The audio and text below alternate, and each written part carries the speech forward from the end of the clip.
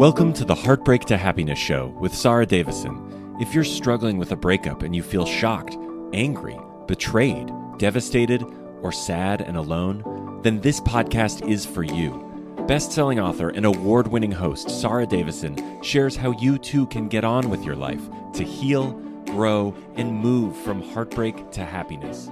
Here's your host, Sarah Davison.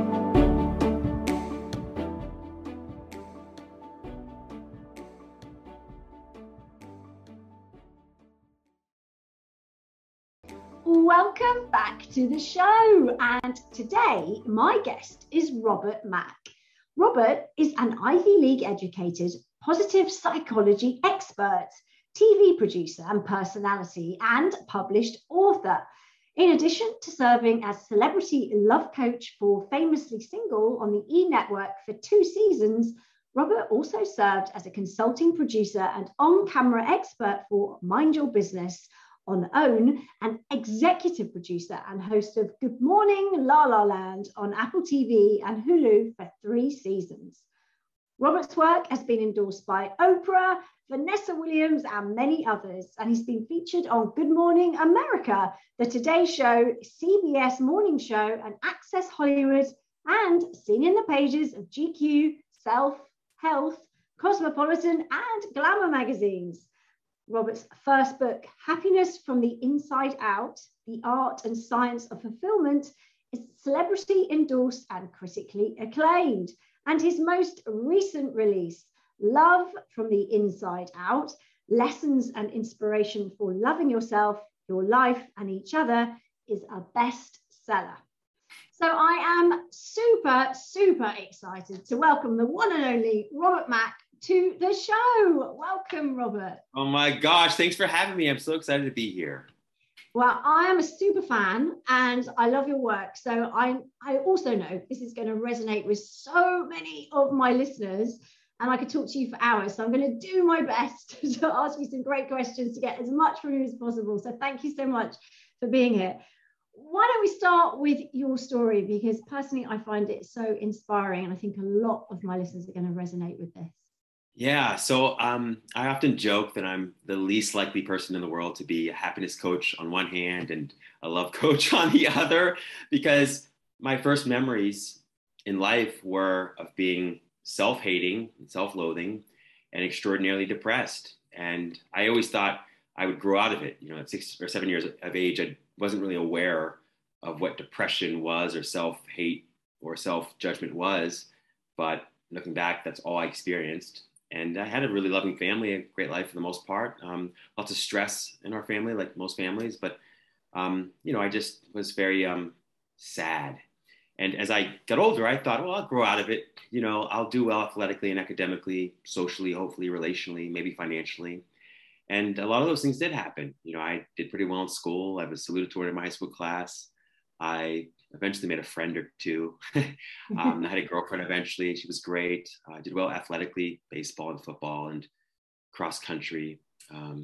And despite all of that, my depression got worse. And I got to a place where I was contemplating suicide daily, dozens of times a day. Yeah. Sorry to interrupt, but I mean, how old are you at that point? Because with all that going on, most people would look at you, I guess, and think, well, he's got everything to be happy about. Yeah, I think I started probably experiencing the suicidal ideation at 12 or 13 probably. And then, it seemed to get worse as time went on. Came to a crescendo in my early 20s. I was working a consulting job, which I hated. And, people were great, but I hated the job. And I felt really out of alignment with life and the world and other people and myself. So I did some research, decided I was going to kill myself. I didn't have access to lots of the means and methods. And the other means and methods felt very violent. So I decided I was going to slash my wrist. So I got a kitchen knife and steak knife and I dug it into my wrist.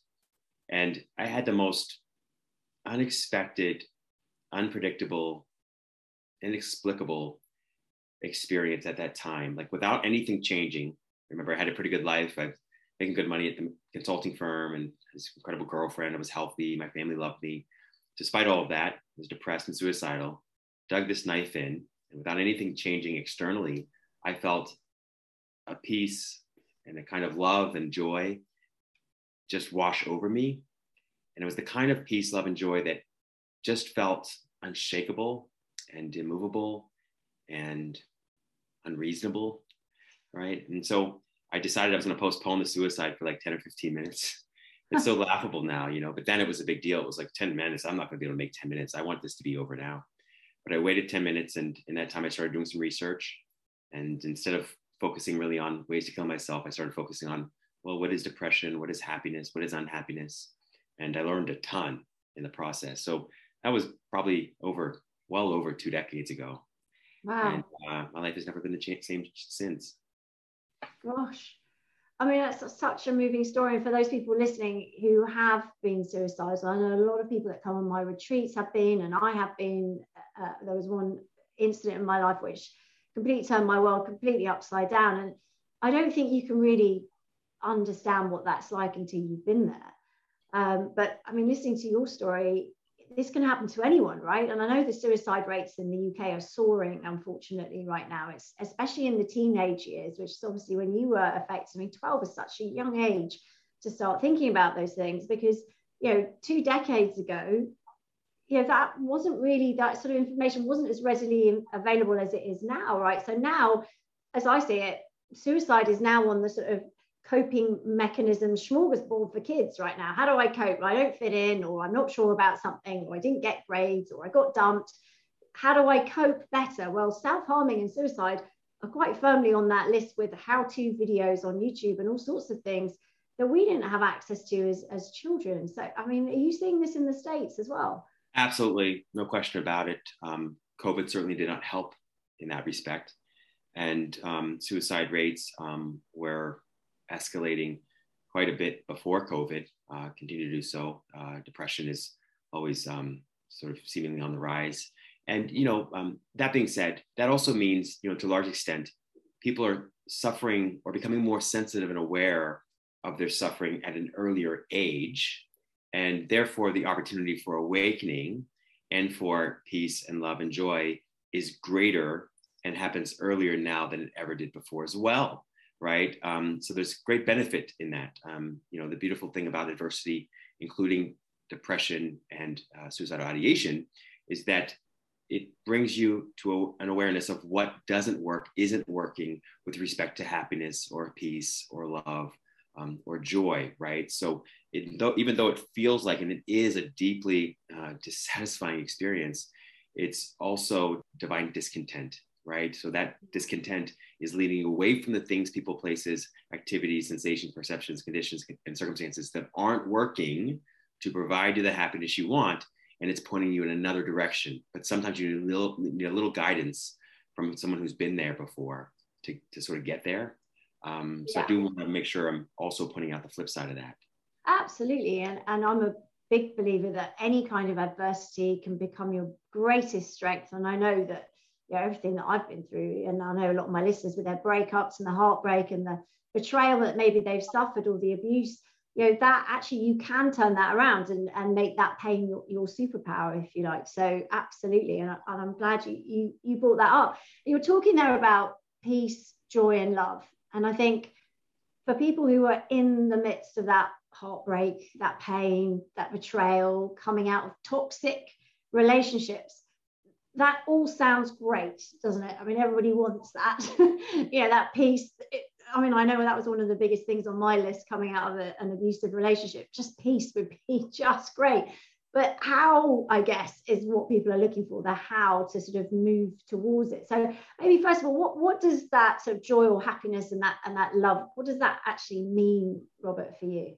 Oh, I love your questions, and I love your heart. I really do. We were joking before sort of we got on air here about how I've really never trusted anyone who hasn't been heartbroken or depressed or experienced suicidal ideation, because you kind of have to be really insensitive to not feel what and notice what's happening in your world, in life, and within yourself, right? So there's that. I will say that to answer your question, you know, I think of love, peace, and happiness as synonyms. And so let's talk about happiness and love. I think we often think of happiness and love as two different energies, but it's really two different perceptions of the same energy. It's two different ways of looking at the same thing. So it's not two different coins, it's two sides of the same coin.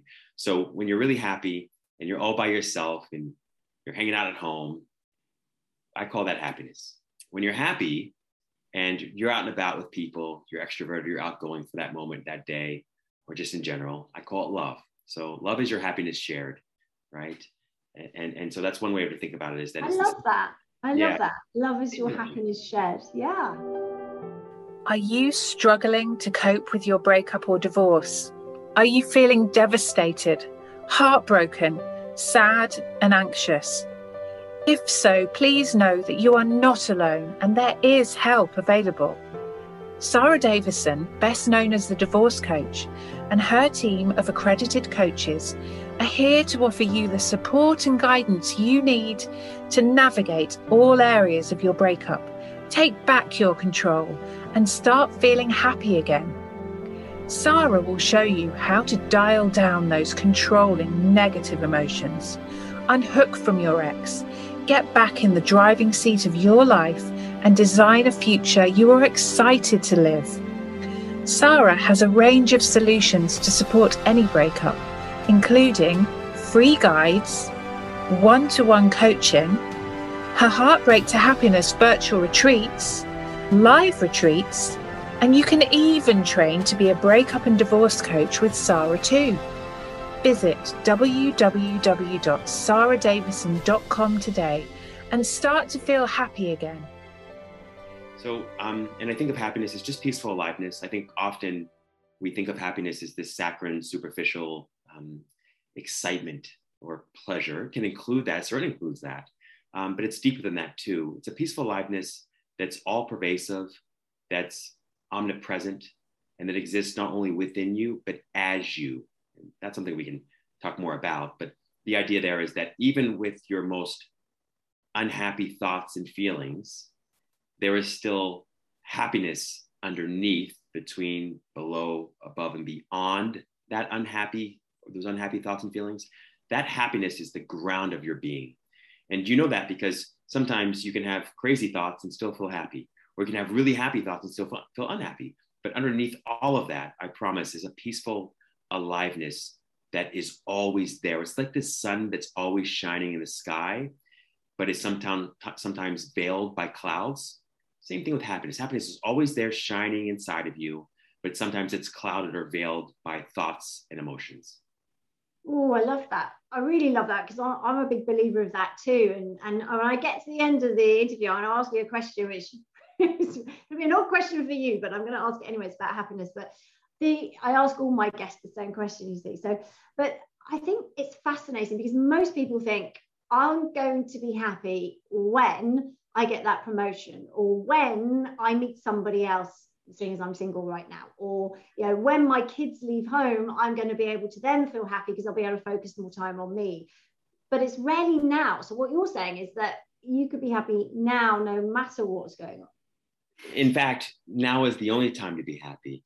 Now is the only time to be happy, right? There is no other time to be happy. Time, we know, is an illusion, right? It's mind-made. Another way of saying that is that now is all that exists. Okay, the future is fantasy. No one's ever touched the future. When the future shows up, it shows up as another present moment. It's always the present moment. It just shows up as another present moment. So the future is fantasy. The past is history or memory. Only the present is reality, right? So I'll say that again. So future is fantasy. The past is memory or history. Only the present moment is reality, is real, right? So that means that you can either be happy now or never. And so while it feels like you can postpone the happiness until tomorrow, fine, or the next day, you're still going to be left with the same tools and devices, for the most part, that are available to you today to be happy, right? So now is the only time to be happy, to choose happiness. And that doesn't mean you need to choose it for the rest of your life. You don't.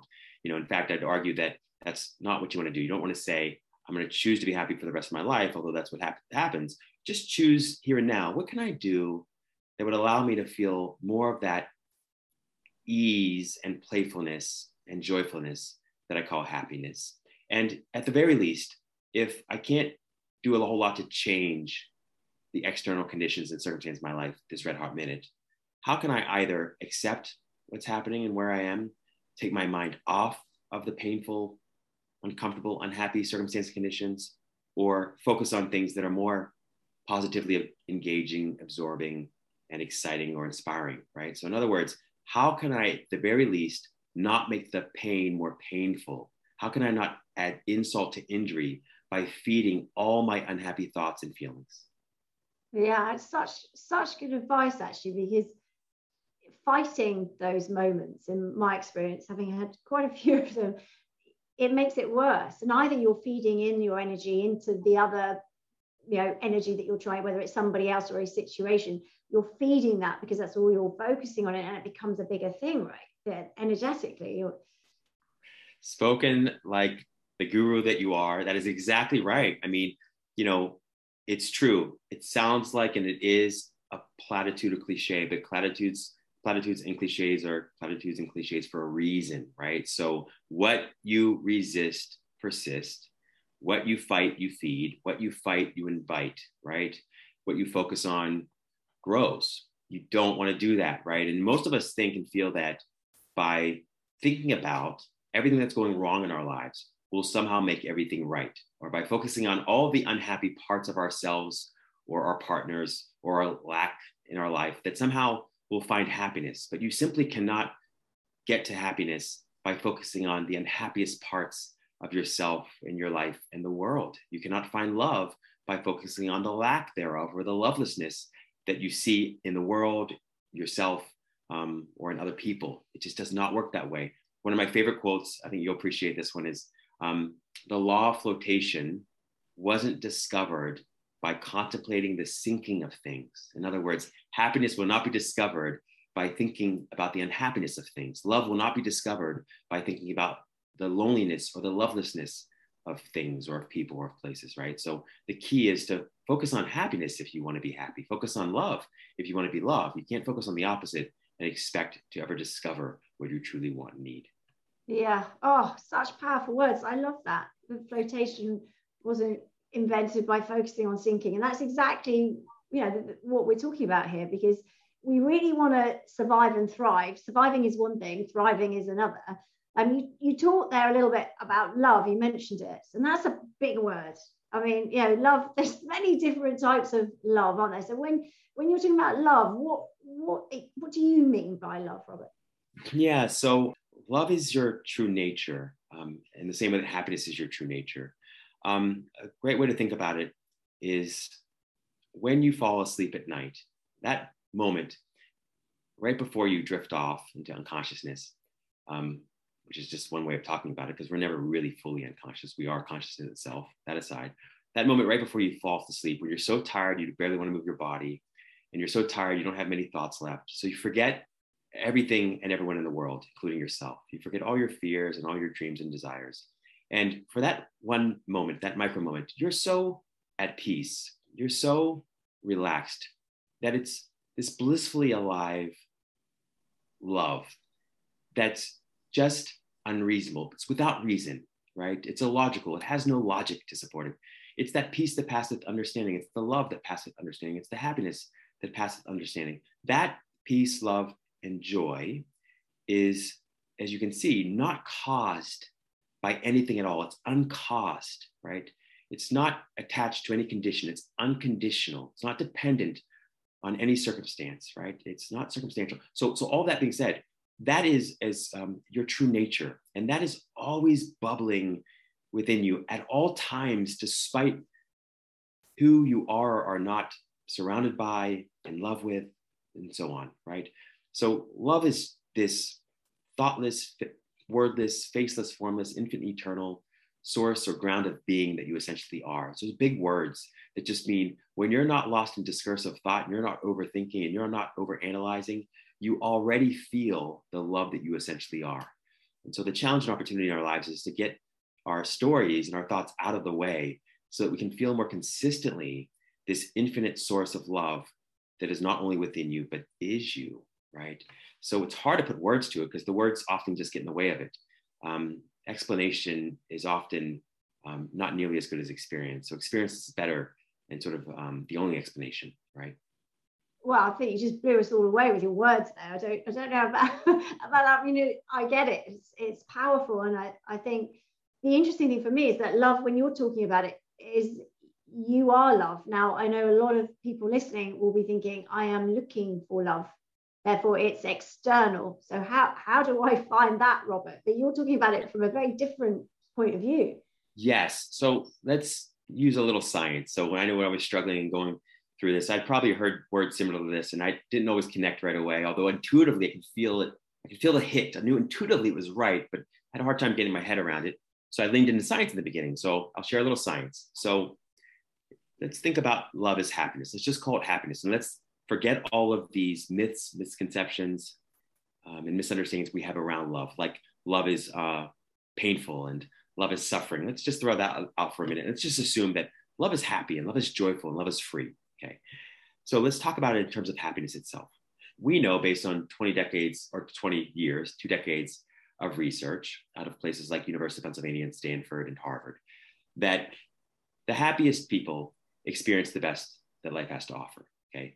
And they're not happy because they experience the best. They experience the best because they're happy first, right? Right. So happy people live longer, 6 to 7 years longer than their unhappy counterparts. Happy people get married earlier, stay married longer, are happier in all the relationships, whether they're married or not. It's not about marriage, it's about love. Happy people are rated as more attractive than their unhappy counterparts. And it's not the other way around. It's not that they're more attractive first and therefore happier. They get happy and then they're rated as more attractive. There's something called a Duchenne smile, which is a smile that you have, Sarah. It's so beautiful. You can't fake it. Okay. It's genuine and it moves people without trying to move people. Just by smiling from this deep place inside, people feel more attracted to you and they see you as more attractive. Also, happy people make more money. They make about $600,000 to $700,000 more on average than their unhappy counterparts over the course of their lifetime. Wow. Happy people experience less job burnout. They also are kinder and more charitable and more generous. So they donate more time and energy and blood, but essentially they invest more in social causes, right? So happiness improves your life in all ways. Also, and here's the real kicker, happy people are easier to get along with, right? I mean, when you're happy, how easy are you to get along with? You're so easy to get along with. Also, when you're happy, other people are easier for you to get along with. Right? So this is why happy people are the best lovers, right? Happy people are lovers, and happy people are the most easily lovable people, right? The most loving people. And happiness is attractive, literally and figuratively. And so if you're really truly wanting to experience this beautiful, blissful, brilliant relationship that you're after, the best thing you could possibly do is find that happiness within yourself. Okay. And another way to talk about happiness is talk about self-love, right? If you can find a way to love yourself, and by love yourself, I mean love yourself even in your aloneness. You can learn to love your aloneness. You'll find that your loneliness more and more slips away. And all that loneliness is turned into love, to self-love. When you're so full of self-love and of happiness that you can't contain it any longer, and you have to just share it and share it easily and effortlessly, enjoyably, not to do anyone else a service or a justice, but just you share it because you can't contain it any longer. And you're just bursting with this peace, love, or self-love and joy. And you just release it or let it out to unburden yourself and to relieve yourself of this burden of the peace and self-love and joy. You give and share it without an expectation of reciprocity or reward, without quid pro quo. You do it just for joy's sake alone. And it's a highly attractive energy. So if you're really wanting to attract a lover or a partner much more quickly, easily, effortlessly, and enjoyably, you're wanting to find a way to get happy as humanly possible without a partner. And if you can do that, I promise you'll find the partner so much more quickly. I love this. This is great, great advice. I mean, getting happy and finding love, I think, are two things that my listeners are going to be thinking, yes, this is what we want. This guy's awesome. So the next question is, well, how do we do this when you might be at some of those lows we talked about earlier, where the love of your life maybe has just left you, you feel heartbroken, you don't see that light at the end of the tunnel as much as you might want the happiness and the love. How do we get to that point, Robert? Yeah. So I'm going to say it in 2 ways, and I'm going to give you 4 steps, essentially. Okay. Right. So one way to think about it is that the only way to be happy is to look at, think about, consume, focus on the happiest parts or aspects of everybody and everything, starting with yourself for no other reason except to feel happy. Boom. Right? That's like critical. Okay. It's so simple. And I laugh at myself sometimes. I'm like, that's not that deep, but it actually, to apply it is everything. Right. So look for any reason to feel good. Look for any reason to be happy. Think about and talk about only the happiest parts and aspects of everything and everybody, including and starting with yourself. Another way of saying the same thing, some folks are more love oriented than happiness oriented. So I would say the same thing, replacing the word happiness with love, and say, look for things to love. And so everywhere you look, every time you talk or think to anyone, or about anyone, particularly yourself, think about and talk about only those things, those parts, those aspects of everybody and everything that you love. Starting with including yourself, and do it only to feel good, right? So that's a really interesting point. On my retreat, I get people to, my delegates, to write down the things that they're good at, that they love about themselves. And this is the bit they really struggle with, because I think it's hard sometimes to be kind to yourself. Like sometimes this sort of self-care is interpreted as selfish to a lot of people who've sacrificed a lot in relationships. Oh, Sarah, I mean, I think that we are soul siblings here, because you give me shivers, and I have this test. It's a soul shiver test. Anytime I get these shivers, it lets me know I'm just in line with someone about something. And I felt that way the entire time we've been connected. And so I'll say this, you're right. So Michael Jordan, great basketball player, once said, it takes an incredibly selfish person to be unselfish. I couldn't agree more, that you have to be authentically selfish in the beginning to be authentically selfless in the end. You have to go to the source for peace, love, and happiness. And you have to do so selfishly. Okay. So you have to get love from the source of peace, love, and happiness within you. And when you do that fully and truly. You're able to give from that source selflessly, perfectly unselfishly. So you give without any expectation of reciprocity or reward. And so what that means is, you're right, it's both. It's both that, love can feel like, self-love can feel like a very selfish endeavor, but you can only share what you have.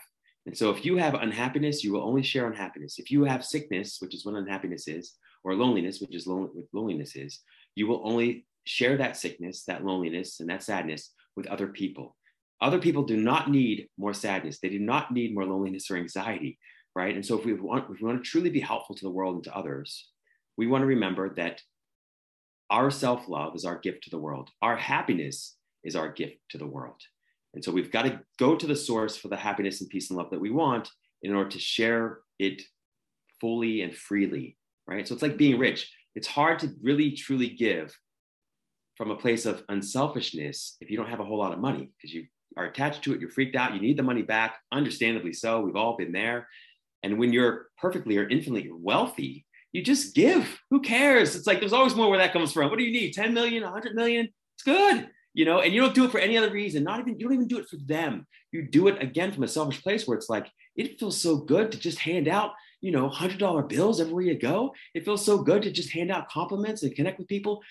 It feels so good to you. So in your giving is the gift itself. Your giving is the reward itself. You experience that first. You don't even wait around for someone to say thank you. Who cares if they say thank you? I benefited first and foremost by being loving, by being unselfish, by giving away what I had in excess or what I had in infinite fashion. No, absolutely. And that's something I'm always encouraging my listeners and my clients to do, because contribution is, I think, the most fulfilling thing. And actually, when I got divorced and had my first Christmas without my son, which was just, to me, the worst thing ever at that point, that I thought, right, I'm going to go and work at a homeless shelter for Christmas. So for those 4 days over Christmas, I went along, they said, no jewelry, no makeup, just old clothes, just come on in. And I was thinking, I'm really going to do some good this Christmas. I'm going to help a lot of people. And actually, it just blew me away. I got so much more from that experience than I ever gave. And I made lifelong friends. It was just the most beautiful experience. And that's something I think that if you hold on to things like money, when you don't have it, actually you experience lack. When you give, you know, even when you're at your lowest, like I wasn't in a great place that year, but I gave, and oh my goodness, I came out, I got a whole person and more from that experience. So absolutely with you on that. That's so inspiring, so uplifting. It's so exciting. I love that you shared that. I appreciate you sharing that. There was a period in my life when I really struggled with that. When I was young, I was constantly trying to give from this place of scarcity and emptiness. And I didn't know it, but I had this expectation. I always gave with strings attached. I didn't know it. I wouldn't say anything to the person, but I'd say, geez, they didn't even say thank you, or they didn't seem very grateful, or they never did give me back that money or that book or whatever. And it would make me worse, and I feel worse and worse for it. And then I realized that there was two pieces to it. And the first piece was a mindset thing, right? Like I was trying to give, but I hadn't really shifted my mindset around it. And so I was still actually only giving to get. That's selfish. When I gave simply for the joy of giving, you know, I fell in love with loving. I fell in love with giving for its own sake. You know, I realized that a mindset shift had taken place, a perceptual shift had taken place. In A Course in Miracles, they call that a miracle, right? When there's a shift in perception. And that made all the difference. And this is why you see the studies, to your point, Sarah, that say over and over again, happy people give more, but also people who give more are happier. So we call it an upward positive feedback loop. It's called a virtuous cycle. But essentially, the better you feel, the better you do. And the better you do, the better you feel. And that goes for not just giving and charities and things of that nature, but also work performance, relationships, money, the whole nine. Yeah, gosh, it's just so true. This is fantastic. Thank you so much for sharing this, because it's just, I mean, it's so resonating with me, but I know a lot of my listeners will be getting so much out of this. So one of the things you touched on then, that point as well, was that talking nicely about people and finding the things you love. Now, I know, I can hear their voices now. I'm supposed to say nice things about my ex after what they've done to me. What would you say to that, Robert? Yeah, so a couple of things. Start where it's easy. You don't have to torture yourself on the way to happiness. Please don't. Please don't. Like, take the path of least resistance. I'm all about lazy intelligence. Like, let's not make hard work of happiness. Let's not make hard work of relaxation. Let's not make hard work of love. Let's take an easier, more enjoyable path of ease. Okay. So start with the low-hanging fruit. So don't start with the ex. Don't start with the family. Okay. Maybe start with a stranger. Maybe start with the children. Maybe start with the puppies or the kittens. You know, start with where it's easy. So if you find it difficult to find something to appreciate about someone in your life, focus on someone else. Focus on anything else. You don't even have to focus on people, right? You can focus on animals. You don't have to focus on animals. You can focus on trees. You don't have to focus on anything living. You can focus on something that's material in your life. It's all good. Any reason is a good reason to feel good, period. Start where it's easy. And I promise that if you keep that up for long enough, and you'll keep it up if you enjoy it, if you force yourself to do it, you're not going to keep it up, and therefore you're not going to get the benefit. So do it because it's fun. Start where it's easy. Continue that. In about 22 to 66 days, you'll rewire your brain to do it automatically. That's the whole science of neuroplasticity. We know we literally rewire the brain when we stay consistent with a new habit, okay? Eventually, I promise, you'll one day look back at the ex, okay, or the current partner, or any number of people, the in-laws, and you'll start to see without any effort why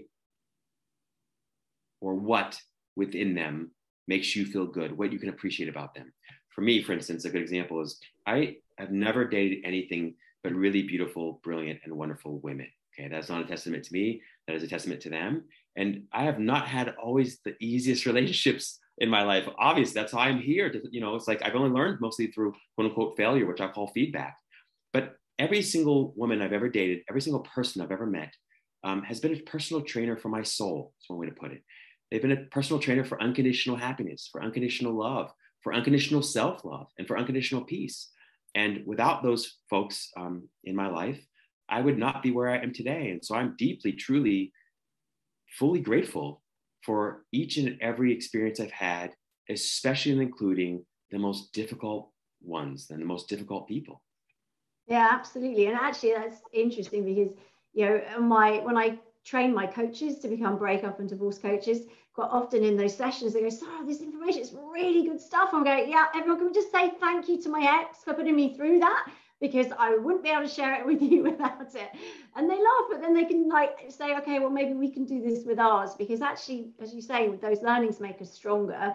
And without those experiences, we wouldn't feel the lows to be able to feel the highs either. So it definitely makes us more resilient, I think. That's and I think powerful. sometimes when you've been to hell and back, you kind of think, well, if I can get through that, I can get through anything. And if you've got that attitude to life, it does open a lot more doors and enables you to feel happy, because who cares what's around the corner? You know, you can survive it, right? You just nailed it. And that's that entire field of science of adversity. You know, we know that adversity causes us to stop, slow down, and reprioritize what's truly important in our lives, first and foremost. Second, it weeds out bad relationships.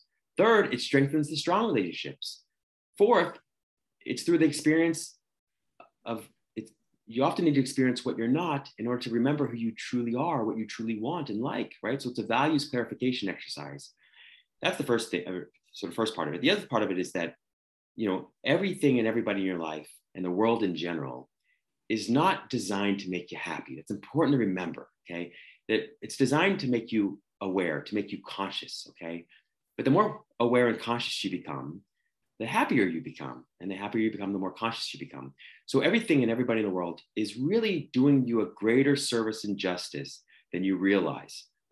Most of us want the people and things in our lives to deliver happiness, but they do something great at that. They remind you that they're really unreliable sources of happiness. And so they point you back to yourself and say, if you want to be happy, if you want to be in love, if you want to feel peace, that's within you, not me. My job here out there in the world, even despite my best effort, is to disappoint you and disappoint you as quickly as humanly possible, so you remember your own creative power.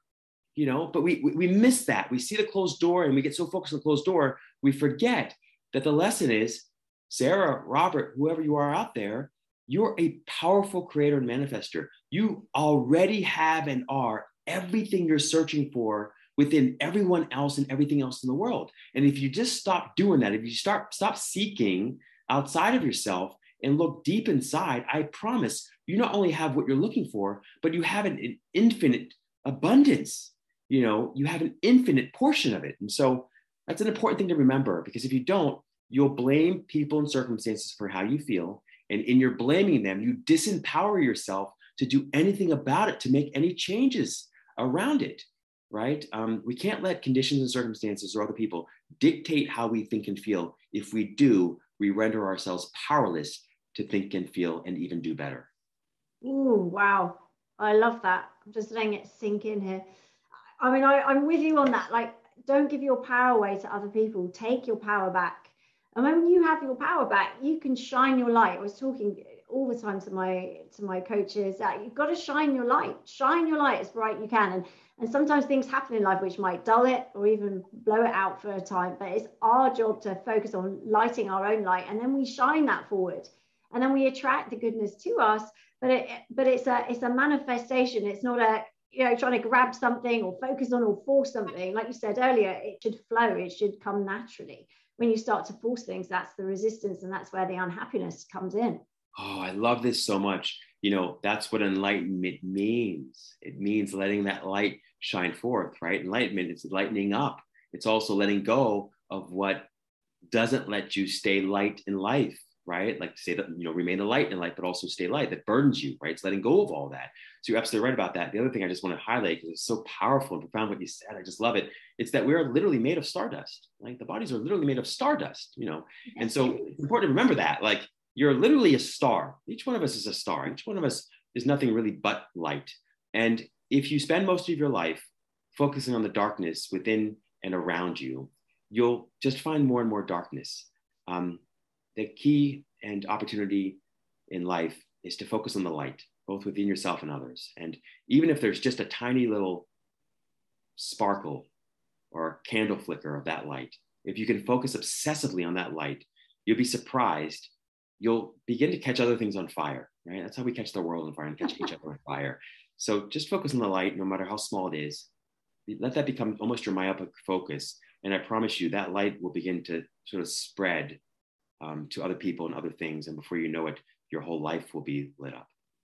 Oh, I love it. I love it. And actually, it can be quite fun with your ex, even if they're being difficult, to shine your light really bright in front of them, because their reaction, even though this is all energetic, it just blows my mind every time. And it makes me laugh and it makes me happy in a way that I'm just doing the best I can, doing the right thing, shining my light, whatever's going on over there. I always talk about Teflon suit, zip up your Teflon suit, but shine your light. That's the most important thing. And with difficult exes, it is quite a fun game to entertain, because instead of being spiteful or getting down to their energy, you're just giving, bright light and energy, and actually watching them. I'd be interested to see what you think on that, Robert, but their reactions are obviously usually quite amusing to watch. Oh, I love that. I just want to give you a huge hug just for even sharing that and saying that. I couldn't agree with you more. Look, and that's one of the greatest tests ever. The fact that you can even say that and say it with so much authenticity, for me, is really encouraging and super inspiring. It's true, exes can be difficult. I mean, people can be difficult. People are going to remain peoply. That's important to remember, right? Yeah. And you don't want to resist resistance. You want to defend against people that are defensive. You want to be careful of that. Sometimes we want to fight unconsciousness, but fighting unconsciousness is unconsciousness, right? Like fighting ignorance is ignorance. And you have to remember, sometimes people are too ignorant to know they're ignorant. They're too unconscious to know they're unconscious. It's like being too drunk to know you're drunk. You ever try to reason with a drunk person? I like remembering that sometimes. You have the act of someone else, just remember, they're drunk. They're drunk on unconsciousness. They might be drunk on ignorance. They're drunk on all kinds of things, ego, right? And so you don't try to argue with a drunk person. You laugh, or you joke, or you turn your focus somewhere else. You go for a walk. You make an excuse to go to the convenience store, whatever you need to do to re-find or to rediscover or recenter yourself on that light and that peaceful aliveness within you that's always there. God, call it God if you want, is helpful. And so, you're right. It's critical and important to not let anybody or anything in life dim your light or dim it for too long. You came into this world to be a light. You will remain a light, and we need your light. Yeah, and we all control how we respond to things and what we do with that, our reactions. So absolutely important. Okay, I know I've taken you way off topic. You started with 1.1 of your 4 steps. How do you tap back into that happiness and love? So carry on. Yeah, it's all good memory. Boy, you got a great memory. So let's see. So first step, actually, I would say, come before that one. So we'll call the one we just shared around focusing on the best in life, in other people, and within yourself, simply to feel good. We'll call that step 2. Step 1, for those folks who struggle with step 2, and I get it because I struggled for a long time, is to start with an even lower hanging fruit, which is to focus on or identify 4 main buckets in your life. Happiness islands, okay? Or you can call them love islands, but those are activities that allow you to feel happy, inspired, excited to be alive with very little time, energy, effort. Okay, so just identify those activities. It might be listening to music, it'd be a special friend, it might be going to the beach, it might be reading certain books, happiness islands or love islands. Also identify your happiness deserts or love deserts. Those are basically places, activities, things that make you feel drained, where you don't feel very happy, where you feel maybe average in terms of emotion, no matter how hard you try or how much time, energy, effort you put in. So you're identifying these deserts or valleys on one hand and these islands on the other. You can also identify what I call your success islands, success valleys. Success islands are things that just make, that you're very good at, sort of effortlessly and easily. Success valleys are things that, success deserts are things that no matter how hard you try, you're not very good at.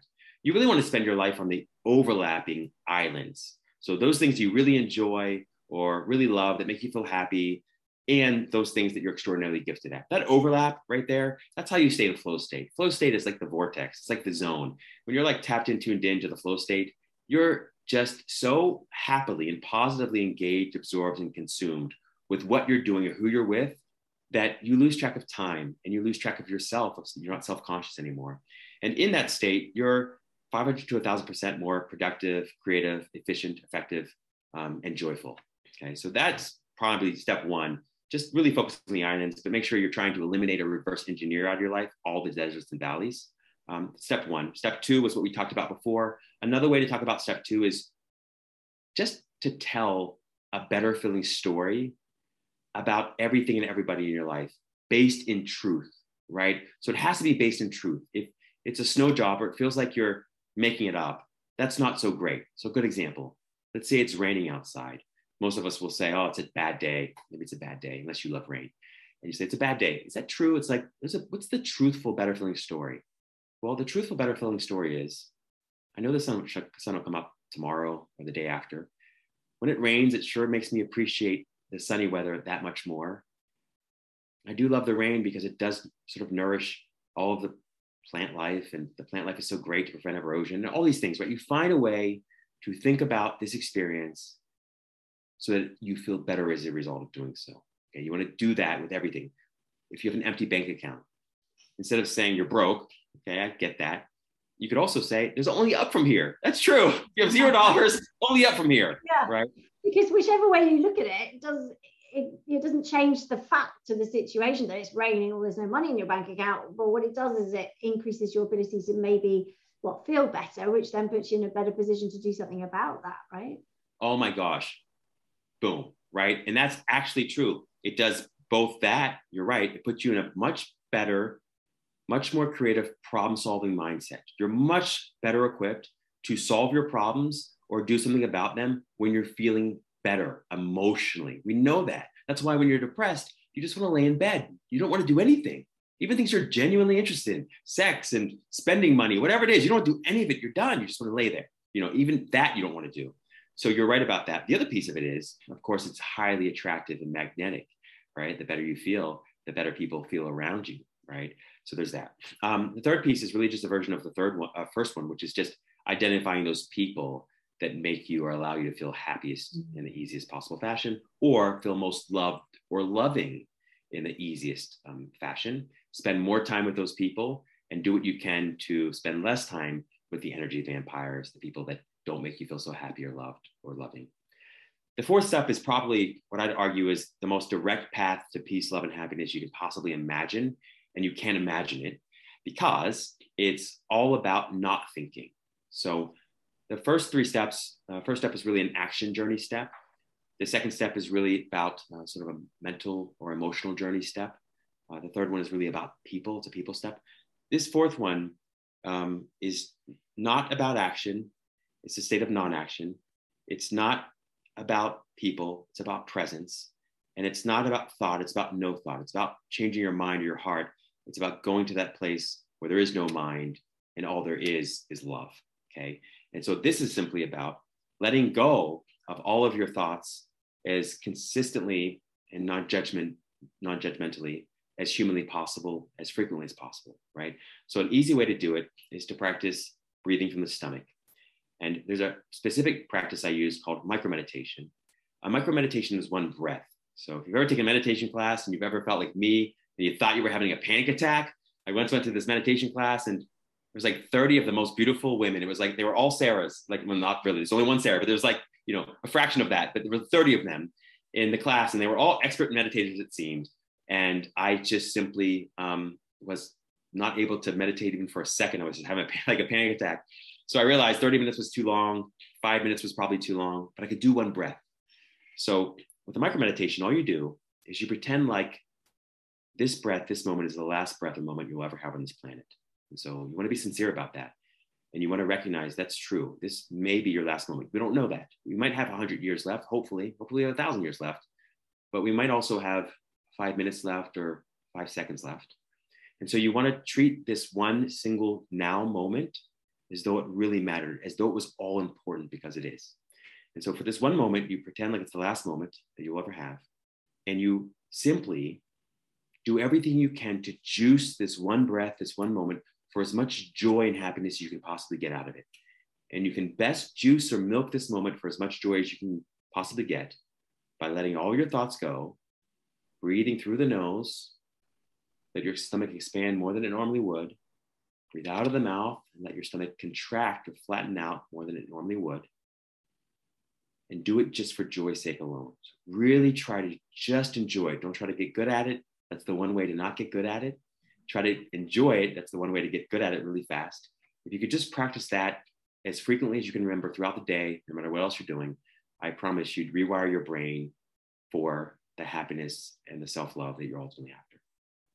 Oh, you're definitely talking my language with the one breath. I'm one of those people that tries to meditate and then I'm panicking and beating myself up that I'm not doing it right because I've got all these thoughts I'm not supposed to have. So I'm focusing on getting rid of the thought, but the fact that I'm thinking that means there is a thought. And it just, so this is brilliant. I love it. Simple and easy, which is what you need when you're overwhelmed and in a tough situation. So perfect. Wow. Well, I mean, I could talk to you for weeks because there's just so much good information that you're sharing with us. So thank you so much. Tell us where people can find you, Robert. If people want to come and get some coaching with you or follow you, where can they go? Yeah. First, I want to thank you for saying that. I received that and I fully reflect that back. I believe a large reason I was so suicidal at such a young age is because I wasn't able to have these conversations or listen to these conversations or have access to them. So you're doing such an incredible service for me and for people like me in the world. So thank you for that, truly, not just for what you do, but for who you are. So I'm so honored to be a part of this conversation. Second, if folks want to find, you're welcome. If folks want to find me online, you can at coachrobmack.com. That's my website. You can also find me on all social media platforms, most notably Instagram, at Rob Mack, M-A-C-K official. You can find both my books, Happiness from the Inside Out and Love from the Inside Out, everywhere great books are sold, including Amazon, Barnes & Noble, Target, Banyan Books, and pretty much everywhere else. Brilliant. I've got them both on Kindle and I recommend them to everybody. Brilliant. So my last question that I said I was going to ask you. So my podcast, as you know, is called Heartbreak to Happiness. And I think it's really important to know what happiness is for you so you can tap into it along the way when you're having one of those tougher moments, as we talked about earlier. So, Robert, what is happiness for you? Yeah. It's silence and stillness. It's the silence and stillness that I sometimes also call God. So it's also felt oneness with life. So we don't have a life, we are life. We don't have a life, we are life, right? So we are one with life. When you feel that oneness with life, that you can feel into your body, that life energy, that pulsating, vibrating energy in your hands right now, it's in your feet, it's in your body, quote unquote. That is life. You are one with that. You are that. When you feel into that, that's love. You're always feeling into it, but you're not always aware of it. So love, happiness, essentially, are life, which I call God. It's life felt. It's God felt. It's life embraced. It's God embraced. Not the conditions and circumstances of your life. I'm talking about life, that non-physical energy. So it sounds very abstract, but you can best experience it in stillness and silence. Practicing the presence of God is a great way of talking about it. Meditation, prayer, these are all ways of talking about this same exact experience, which is kind of a non-experience. It's just the awareness that you exist. At first, it feels like nothing, but the more you practice just noticing, wait, I'm alive, full stop. You don't notice what you are, you notice that you are. That, just notice that over and over again. It feels like nothing, I promise. It feels so paltry and stupid. But you continue to practice that all day, every day. You start to feel this love bubble up to the surface. That's true love. And when you feel that, you have everything you're looking for in a partner or a lover in a relationship. And you find that you attract the partner, the lover, and the relationship if that's your wanting. Oh, so incredible. Your words are so profound, really resonate. And I know that you'll have helped so many people listening to this today. So thank you, Robert, for your time. Thank you for being a fabulous guest. Thanks so much for having me. I'm so honored to be a part of the conversation. And I'm so excited to continue the conversation and friendship. Thank you. Oh, thank you. That's it for today's episode. Do head on over to coachrobmack.com to find out all about Rob and the work he's doing. And I look forward to you joining me on my next episode.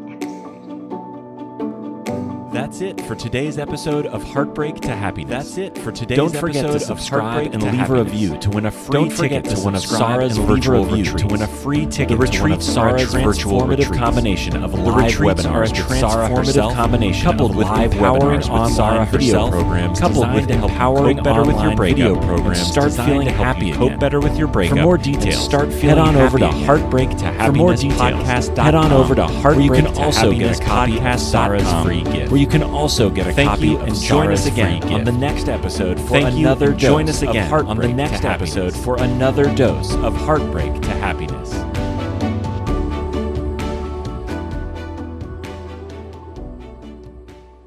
On our next episode.